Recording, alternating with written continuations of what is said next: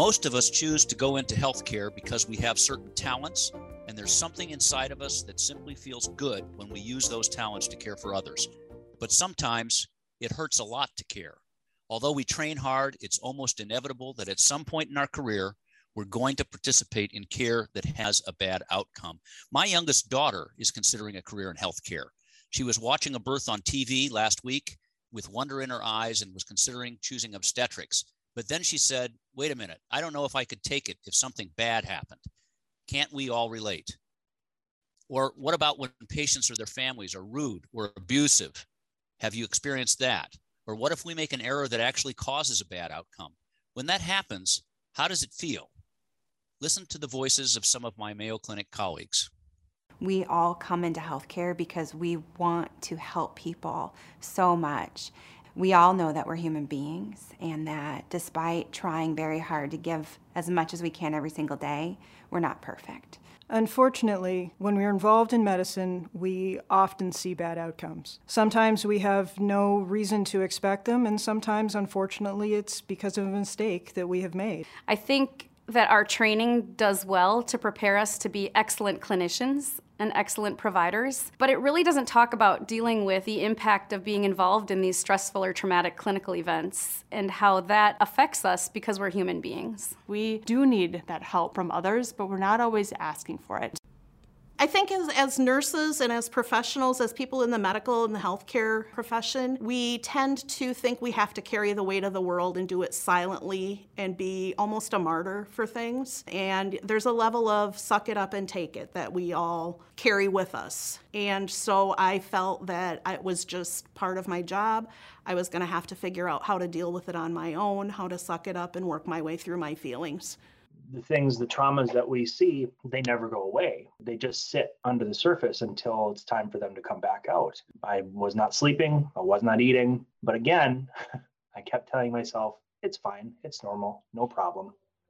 You know, there's this term called second victim, which basically means, the primary victim was the patient, the second victim was the person that was involved in that clinical event. And we often forget about those people. The hardest part for me, the biggest hurdle in that was I was so quick to brush away those concerns from others. You don't want to feel like that stuff can bother you, or you have to be ready to run the next call. So it's hard to admit to yourself, maybe I'm not ready.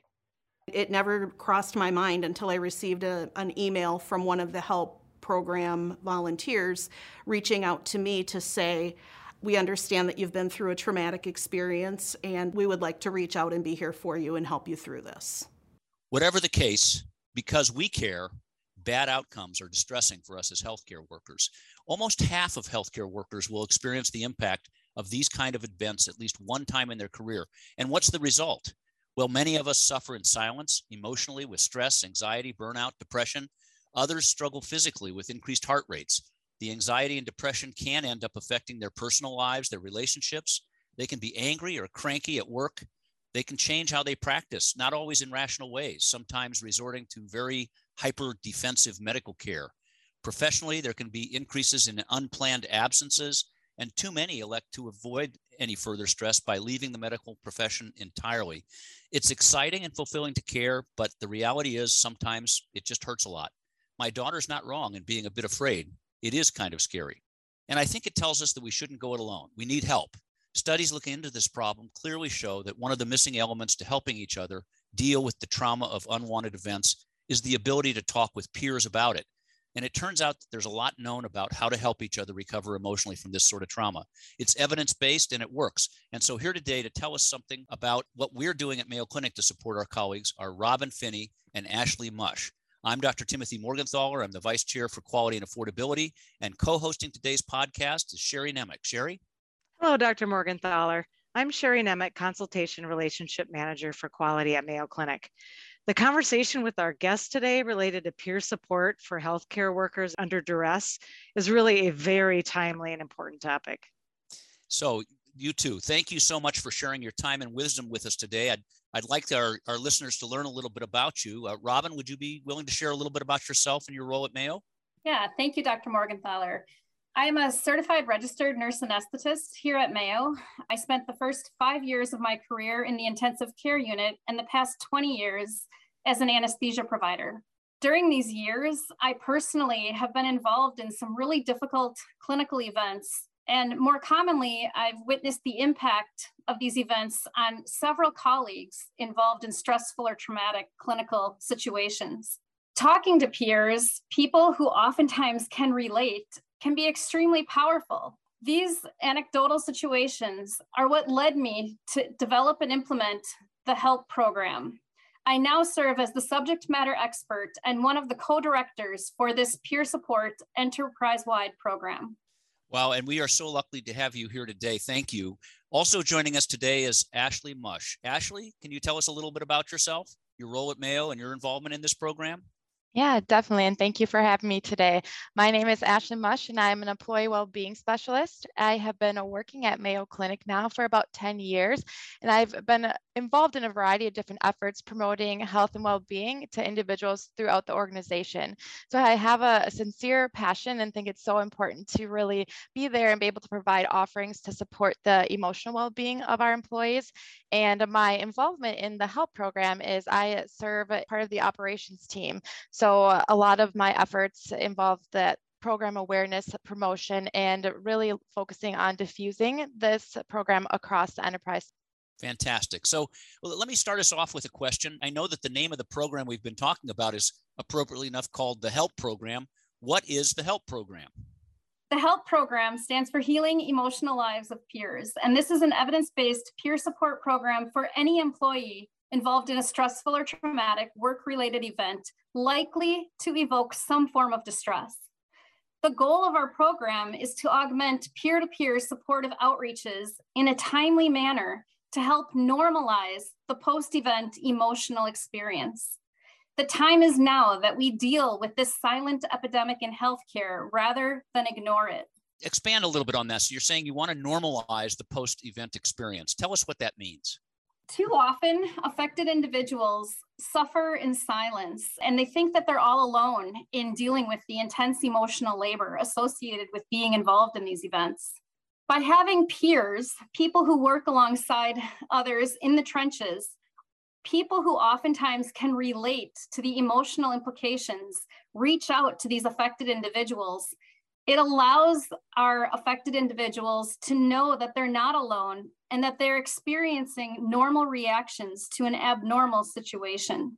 I can so identify with that. I appreciate what you're saying. You know, you mentioned also a sense of urgency about it. So tell me about that. I mean, what is the essence of that urgency when it comes to an individual who's suffering?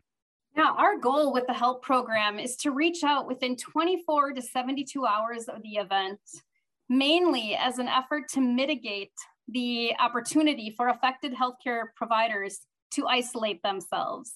So by having a logistical organizational supportive system in place, we have it set up so that there are significant interventions being taken by colleagues who understand what other colleagues are going through within that 24 to 72 hour time frame. So this sounds like it's a pretty heavy logistical lift here. What do we have? 75,000 employees at Mayo Clinic. Now, maybe not all of them are patient facing, but you know, we have a lot of people who are taking care of patients every day. Tell us a little bit about the size of the program at this point. Sure. We've been very fortunate to have representation from multiple disciplines and every professional role throughout the enterprise. We currently have over 600 trained peer supporters in the HELP program throughout the enterprise. Most of those individuals do come out of our Midwest institution and affiliated regional health systems. But like I said, I think we have trained almost 1,000 individuals, with about 600 of them voluntarily opting into serving as a peer supporter for colleagues involved in these difficult, stressful, traumatic clinical events. Wow, Robin, that's quite a robust program. And with so many people participating in that, that must have been quite a need. Can you talk a little bit more about the needs and what the program addresses? Absolutely. As Dr. Morgenthaler expressed earlier, you know, although we all went into healthcare to care for others, through the work that we do and the experiences that we have, it quickly becomes apparent that sometimes it truly hurts to care. Being involved in these types of events deeply impacts us not only as doctors, nurses, therapists, but also as human beings, oftentimes affecting both cognitive and physical domains. When you think about being involved in these types of events, most people respond with some feelings of heightened anxiety, shame, guilt, professional self-doubt. Others suffer from the inability to concentrate or inability to sleep. Too often, as we mentioned earlier, affected healthcare professionals find themselves dealing with this intense emotional labor in isolation. Unfortunately, some have been so deeply affected that they choose to leave their chosen specialty or even their professional role, while others may even turn to suicide. The evidence out there also demonstrates that the number one most desired form of post-event support by affected individuals is talking to their peers. Why is that? Well, peer support can be extremely powerful. When you think about it, it can be offered immediate in nature rather than calling an office and waiting for an appointment. You have a high degree of relatability, which offers an opportunity to normalize the post-event experience. And oftentimes, affected healthcare professionals aren't aware of our amazing supportive resources out there above that of peers, such as our employee assistance program, patient safety, and support from our chaplain colleagues. And in these supportive peer-to-peer conversations, we talk about contact information for these additional resources, oftentimes linking affected individuals to these higher levels of very beneficial support. Robin, I wonder, we're all living in a very intense COVID environment. I think most people can appreciate that this has been an extremely stressful time to be a healthcare provider. And I suspect that most of us have seen outcomes that we wished we would have never seen. Are you seeing a lot of increase in the need for your program at this point? That's a great question and definitely relevant to the landscape of healthcare right now. We are seeing an uptick in activations related to COVID-specific events, yes. You know, when we first went live throughout the enterprise, it took a while to get the program out there and to demystify the process. And in such a large institution, we're still working on that. However, working in such dynamic and stressful situations, healthcare professionals are experiencing ethical dilemmas and moral distress and compassion fatigue, unlike we've seen before. And so having an outlet, if you will, to reach out to and to be able to say, you know, I need to talk to somebody, the HELP program offers that opportunity. Over the last year, we went live across the enterprise in December of 2020. And between January and December of 2021, we had over 230 requests for peer support, and we were able to mobilize enough trained peer supporters to offer peer support to over 600 healthcare professionals across the enterprise. Wow. Wow. A few years ago, I served as the Mayo Clinic patient safety officer, and I remember you and I engaging in some conversations back then because for a number of years, we were concerned about the wellness of healthcare workers and how that was affecting patient safety and quality outcomes. Could you share a little bit of your views, or maybe Ashley, your views on why is it that something like the health program would be important for safety and quality in healthcare? Absolutely. I'll answer this. And then Ashley, if you have something to add, that would be great. As members of the healthcare team are involved in these types of events, as we mentioned already, they are often overwhelmed with both emotional and physiological responses. Many have indicated that they have intense professional self-doubt. They constantly are haunted by reenactments of the event itself. And many indicate that they possess the inability to concentrate after being involved in these events, especially in that window of the first 4 to 24 hours of the event's occurrence. And when you think about that, if members of the healthcare team aren't provided with opportunities to unwind both emotionally and physiologically, that associated emotional labor intensifies. These heightened emotions contribute to enhanced burnout, depression, further isolation, loss of joy, and diminished empathy. And when we talk about diminished empathy, it's diminished empathy towards our subsequent patients, towards our coworkers, and the job that we once loved.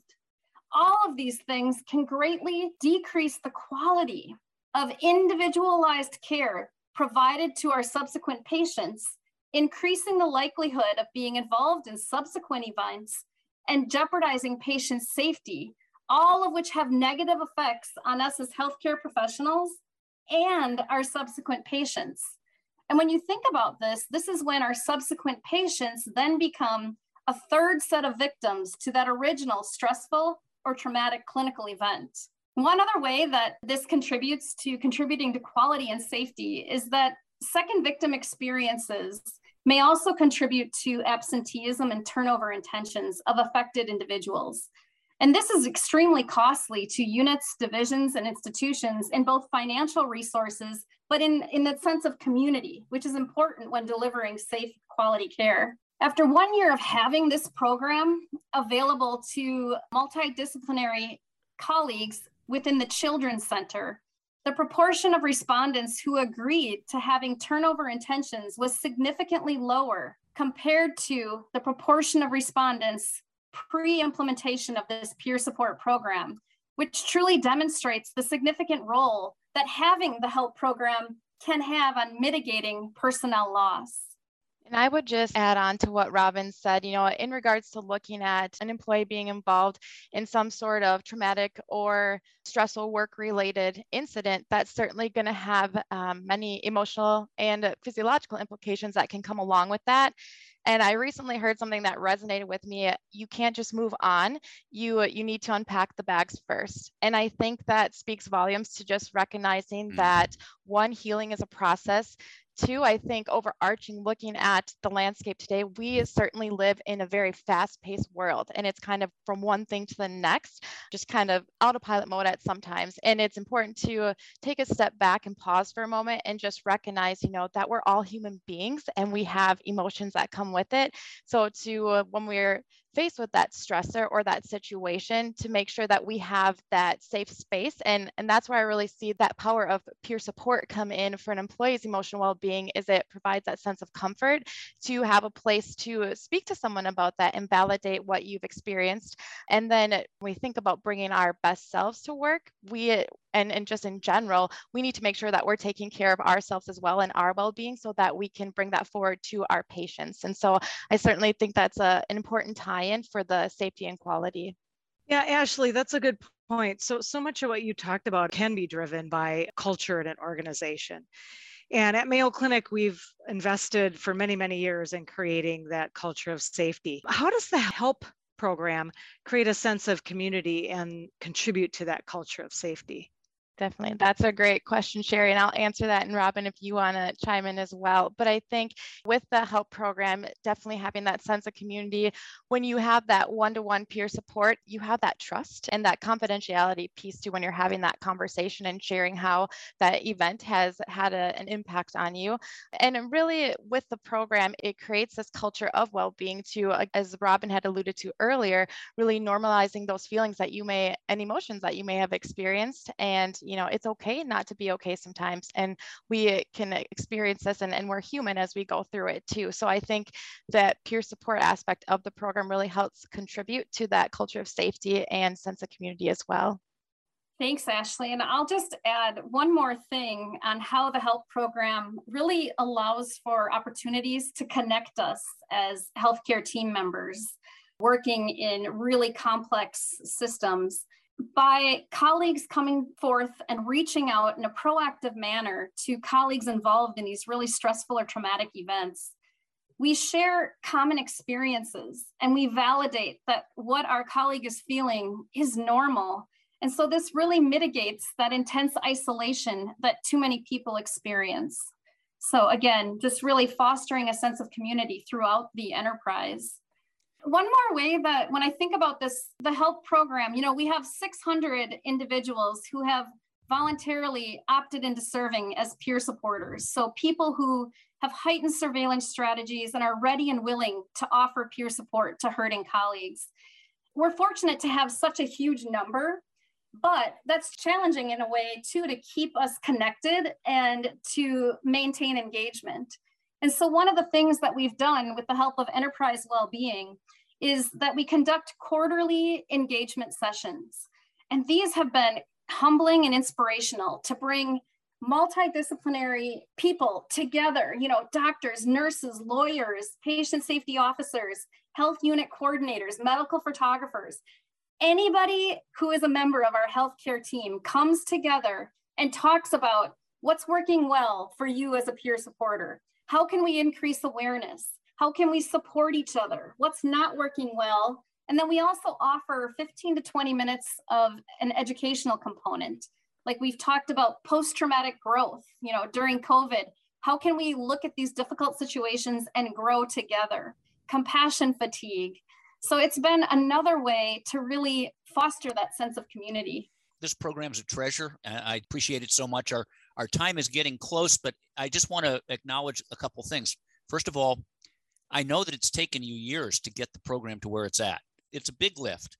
And so I'm just kind of wondering, what would you suggest as nuggets to implement? A lot of our listeners may work at organizations that, maybe haven't started the journey, or they're just kind of starting it. What are your nuggets for improvement? How would you suggest they start? How do they get going? One of the biggest ways that you can be successful and have a sustainable peer support program is to really find that executive champion. That is absolutely crucial to get an executive leadership individual on board, share what's out there in the evidence, tell them why this is important and how it can contribute to enhancing the quality of care that the healthcare team administers to our patients.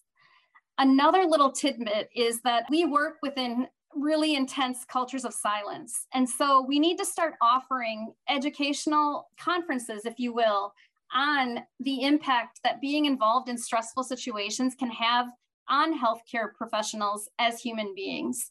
And so at your departmental or divisional meetings, let's talk about this. Let's offer CEUs to really enhance personal and professional growth.